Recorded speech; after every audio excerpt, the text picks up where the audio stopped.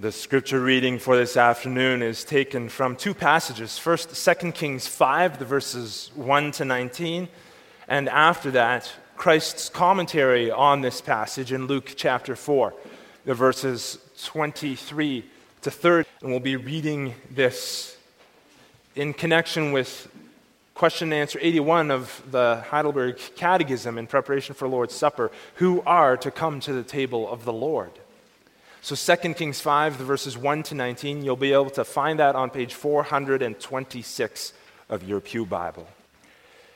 Now Naaman, the commander of the army of the king of Syria, was a great and honorable man in the eyes of his master, because by him the Lord had given victory to Syria. He was also a mighty man of valor, but a leper. And the Syrians had gone out on raids and had brought back captive a young girl from the land of Israel. She waited on Naaman's wife. Then she said to her mistress, "If only my master were with the prophet who is in Samaria, for he would heal him of his leprosy." And the Naaman went in and told his master, saying, "Thus and thus said the girl who is from the land of Israel." Then the king of Syria said, "Go now, and I'll send a letter to the king of Israel." So he departed and took with him 10 talents of silver, 6,000 shekels of gold, and 10 changes of clothing. Then he brought the letter to the king of Israel, which said, "Now be advised, when this letter comes to you, that I have sent Naaman, my servant, to you, that you may heal him of his leprosy."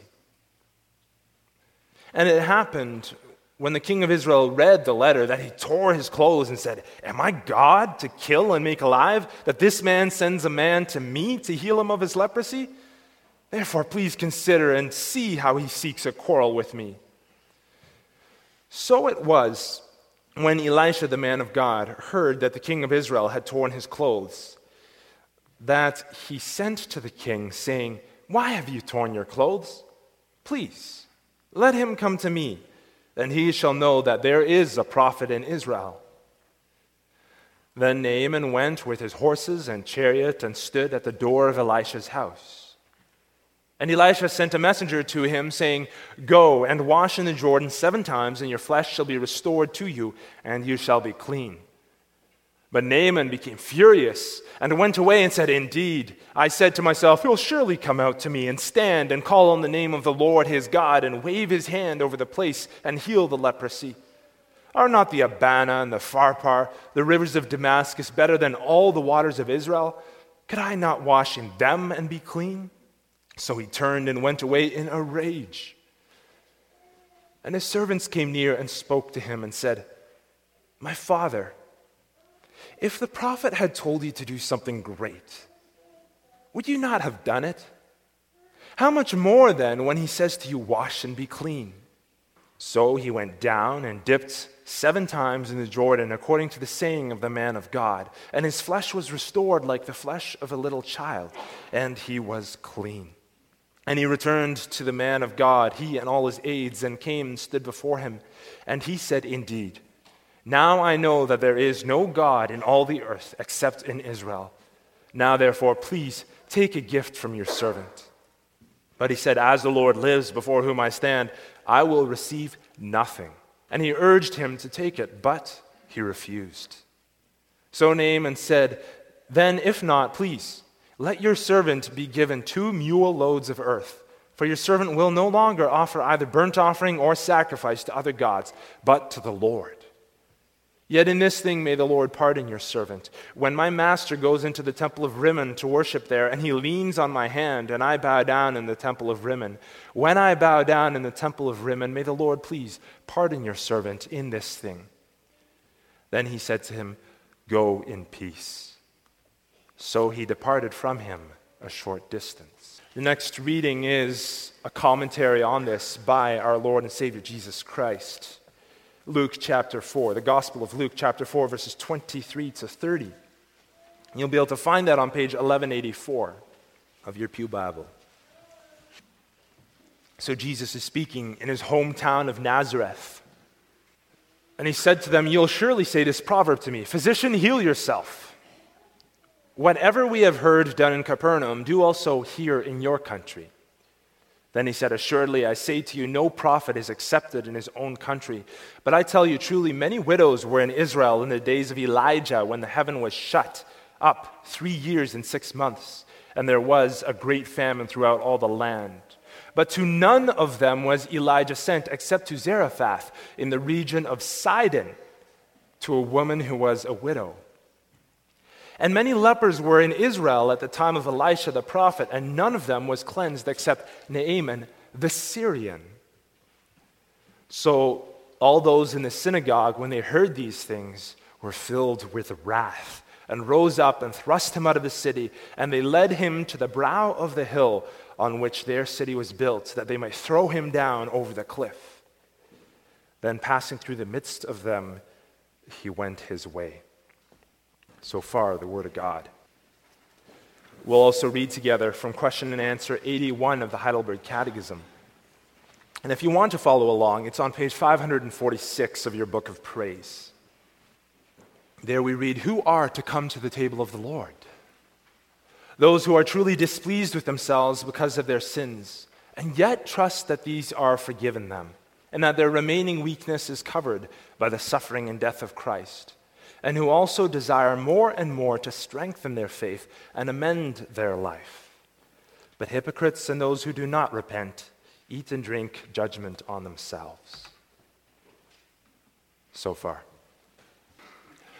Beloved congregation of our Lord and Savior Jesus Christ, when was the last time that you were angry? How angry did you get? The people of Nazareth grew murderously angry at Jesus' words. They rushed him in a mob. They dragged him up to the top of a hill, and they were ready to throw him off. Now, in the last minute, God intervened. Christ's time had not yet come. And so the crowds parted, and Jesus walked through them, and he went on his way. Now, it might be shocking for us today to consider this, that they grew so angry that they were willing to throw him off of the top of the hill if it wasn't for the miraculous intervention of God. But it wasn't something that was completely unusual in the ancient world. It wasn't the first time that a crowd had tried to cause the death of someone, and it certainly wouldn't be the last time. If you look forward in history, you can see how a mob rushed Stephen the martyr, and how they picked up stones and they threw them at him until he was stoned to death. The Apostle Paul as well was stoned when he faced opposition from the Jews. He, on the other hand, survived. Or think about Christ himself. While still kind of being taken through official channels, as in he was brought before the governor, was still the victim at the end of the day of mob justice. He was still sentenced to death on the power of an out-of-control multitude shouting, "Crucify him! Crucify him!" But even so, recognizing that it wasn't something that was completely out of the ordinary, it was still pretty extreme. So what was it that Christ had said that worked the people up into such a frenzy? Well, Christ had challenged the crowds of his hometown to put aside the way that they viewed him. Here, they viewed him as nothing more than Joseph's son. But when they refused to recognize him for who he was, he spoke a warning to them. Their position as God's people by circumcision would not save them if they did not come to him. God would send the gospel far beyond if necessary. People would come in, but they who heard him now would be left behind. If they did not listen to him, they would be rejected by God. And this enraged them. Who was he to make such a claim? They knew him well, or at least they thought they did. They were a part of God's people. They were Jews by circumcision and by blood. Who did he think he was to challenge that? And yet they had missed something. They missed something that Christ was drawing their attention to. They were not privileged as God's people for who they were. And to reject Christ was to reject God. Nothing would save them if they did not lay aside their preconceptions, their ideas of who he was, if they did not lay aside their pride and come to Christ in humility. Nothing would save them if they didn't understand that they were only privileged by grace. So we'll look at this today under the following theme and points: privileged by grace, and we'll see first of all a harsh rebuke, second a humble response, and third a cleansing power. Christ drove this picture home drove this rebuke home with a picture, with the examples of the widow of Zarephath and the healing of Naaman the leper. But what was it about these passages and about these events that made it so offensive? Well, part of what made this so offensive was the state of Israel at that time. This is a well-known passage that Jesus is describing for the Jews, and it was their own history after all. But this was one of those times that people read it and they say, really? How was Israel so thick-headed at the time? I would never do that. Just like we have when we read the Old Testament so often. It's a human tendency for that to rise up in our hearts when we're reading some of these Old Testament passages if we don't understand the workings of God's grace. It's true for us, and it's just as true for the Israelites in Jesus' day. The people of Israel had rejected God in that era, the era of Elijah and Elisha. They weren't listening to the prophets. You had Elijah coming down and walking through the nation and performing all of these great miracles, even calling down fire from heaven. And was there a great revival? No. Well, yes. There was a temporary change, but nothing permanent. In fact, it's hard to see if there was anyone really who listened and was changed for the long term as a result of Elijah's preaching. And it led to great depression on the part of Elijah. In 1 Kings 19, verse 4, that well-known passage where he says, "Take me away, I'm the last one left." And it seems that in the days of Elisha, the successor of the prophet Elijah, that there was no difference. And so God sent his prophets outside of Israel, the widow of Zarephath in the days of Elijah, and Naaman in the days of Elisha. They were sent to Gentiles. The widow of Zarephath in the region of Sidon. Sidon was a country that was to the north of Israel. These were Gentiles, not Jews.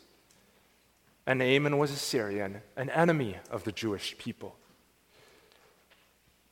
God sending his servants to these people was an indictment of Israel. What does that mean? Well, it was a judgment, or it was a conviction of them.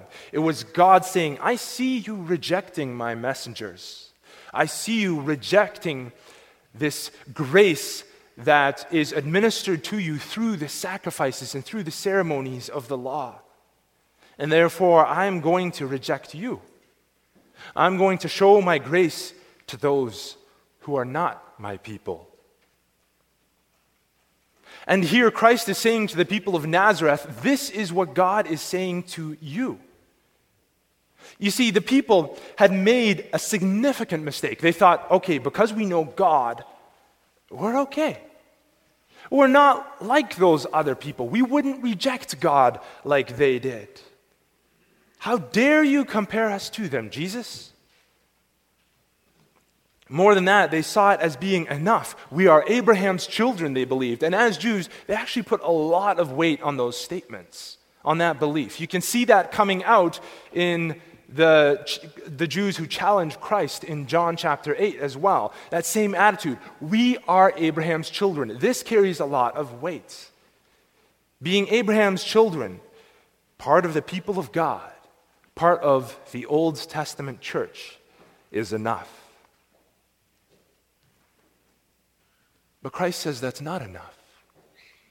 Your pride is getting in the way.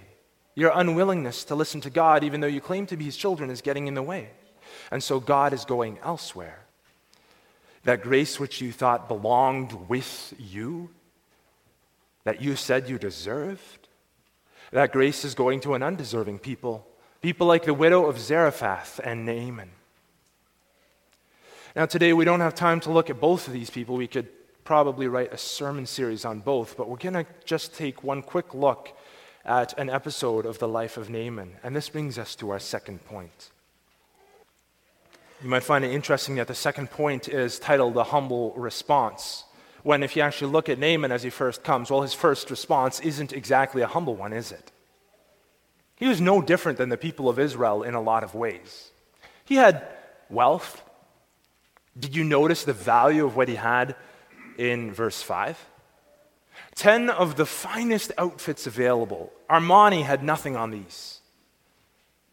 10 talents of the purest silver. 6,000 shekels, 150 pounds of solid gold. Giving money to those in the service of God, he figured, to this prophet Elisha, should count for something. He had influence. He used his friend, the king of Syria, to bend the king of Israel to his will. Here's the letter that he wrote.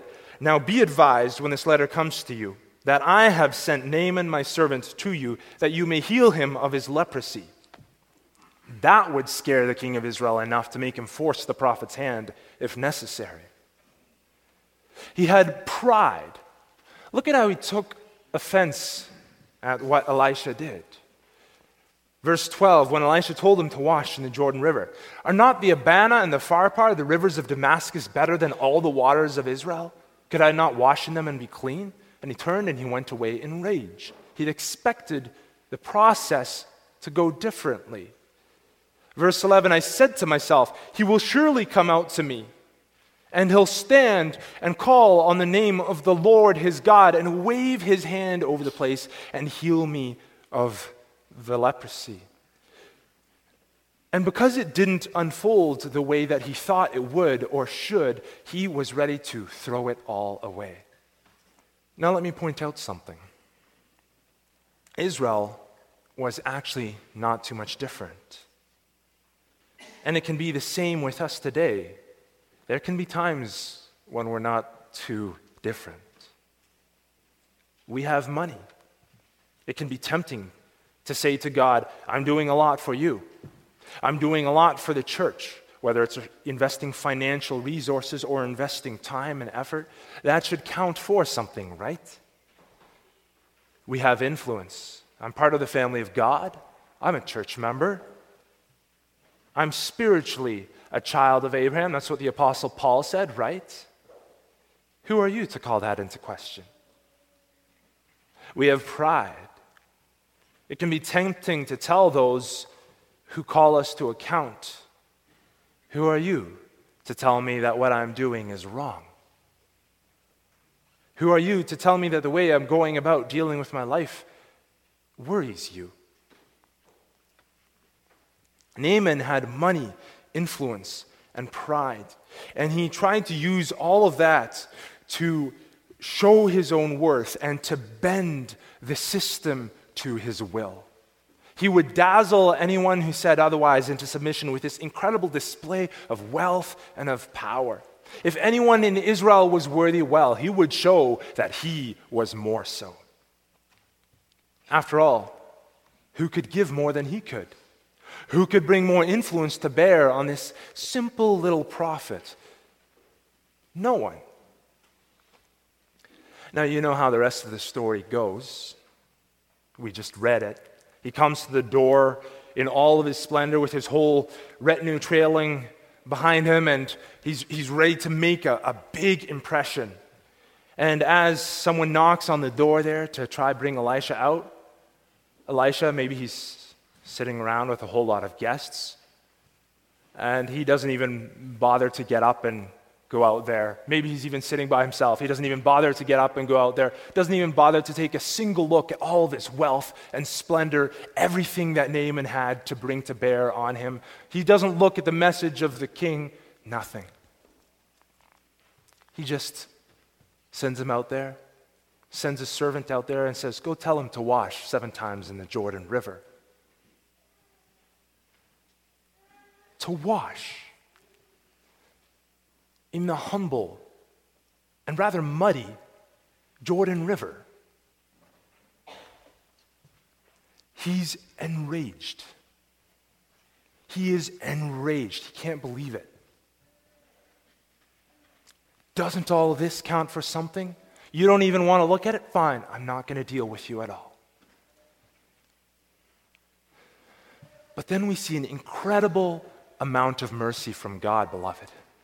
God's mercy is just breathtaking here. The voice of a simple servant arrests him. It stops him in his tracks. God's call through a humble follower. Just listen. Humble yourself. God extends his mercy. Cast yourself upon it. God caused him to stop in his sinful tracks, to think twice, and to listen.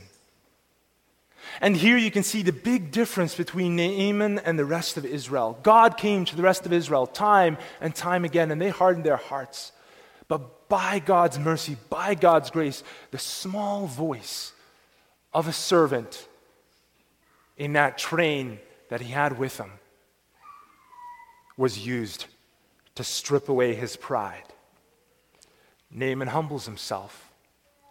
And as he strips away his clothes, as he strips away his finery on the banks of the river, he strips away his pride and he enters into the river to wash. This is his mercy. And this brings us to the third point. Naaman washes in the water and is cleansed. Don't underestimate the power of this simple fact, beloved. Leprosy in itself in Israel was a picture of sin.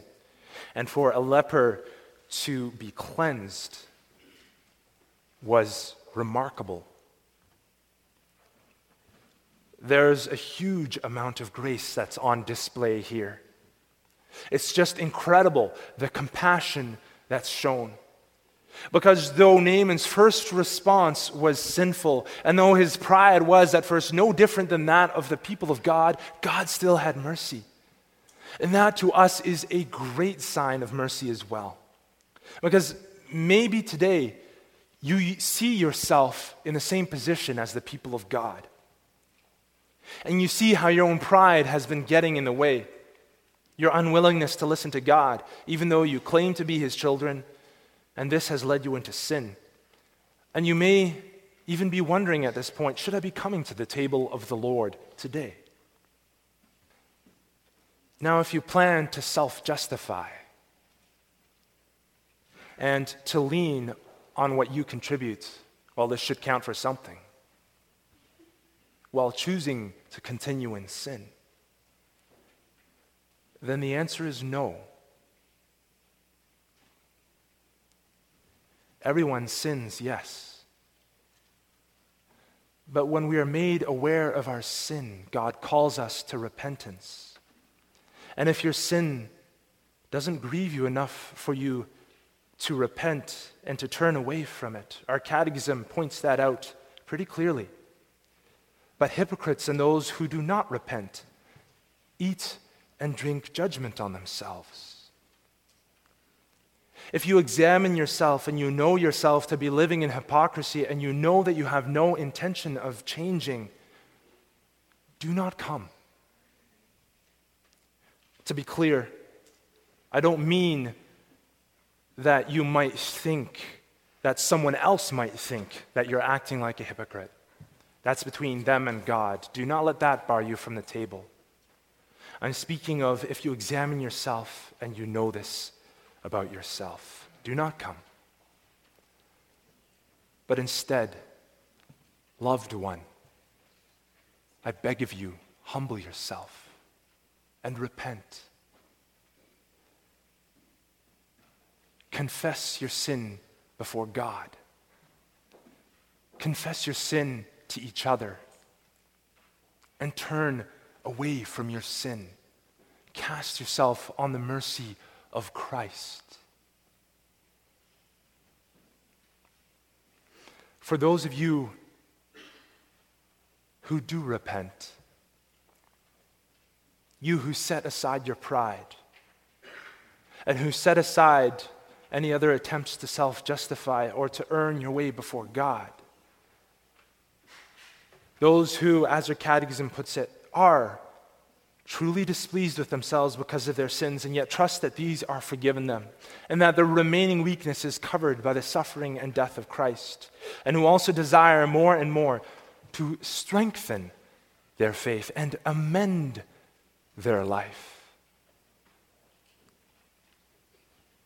Those two words, as they come to the table, who desire more and more to strengthen their faith and amend their life. For you, trust in the cleansing power of the blood of Christ. Far more powerful than the miracle of the Jordan River, Christ's blood is for you. The Lord's Supper table is for you. Think of Naaman as he came, and the huge change that came upon him, who desired to strengthen his faith by taking just some of this land which God himself had claimed in 2 baskets of soil to take it with him as he left, so that he could have something of that preciousness of this covenant God who had laid claim to the land of Israel for his people, who desired to turn away from his sin and to worship God only by the working of the Holy Spirit in his life, and who asked for forgiveness even for those times when he would be forced to bow because the king was leaning on his arm, to strengthen his faith and amend his life. For you who desire to strengthen your faith and amend your life and trust in the suffering and death of Christ, the Lord's Supper table is for you. Christ will not leave you. In fact, we read in the book of Romans how Christ has left those who rejected him to come to the Gentiles and to claim them as his own. Christ has come to you. You see, you are not privileged because you are worthy. In fact, left to our own devices, you and I, we're not worthy. But we are made worthy because we have been granted the privilege of God's grace. And so we're not just allowed to approach, but we are called to come and to find strength in the forgiveness of Christ as imaged here through the sign and seal of the sacrament. Just as Naaman rose from the river that final time, water dripping from his body, skin fresh, clean, and gleaming in the hot Middle Eastern sun, cleansed, so you, too, rise up after taking part in the Lord's Supper, having humbled yourself of all your pride, having dipped in the river of Christ's blood, repentant of your sin, and you are washed by the grace of God, cleansed from sin and shame, truly forgiven for the sake of Christ. Take, eat from it, all of you. Remember and believe that his body was broken for the complete forgiveness of all your sins. Amen.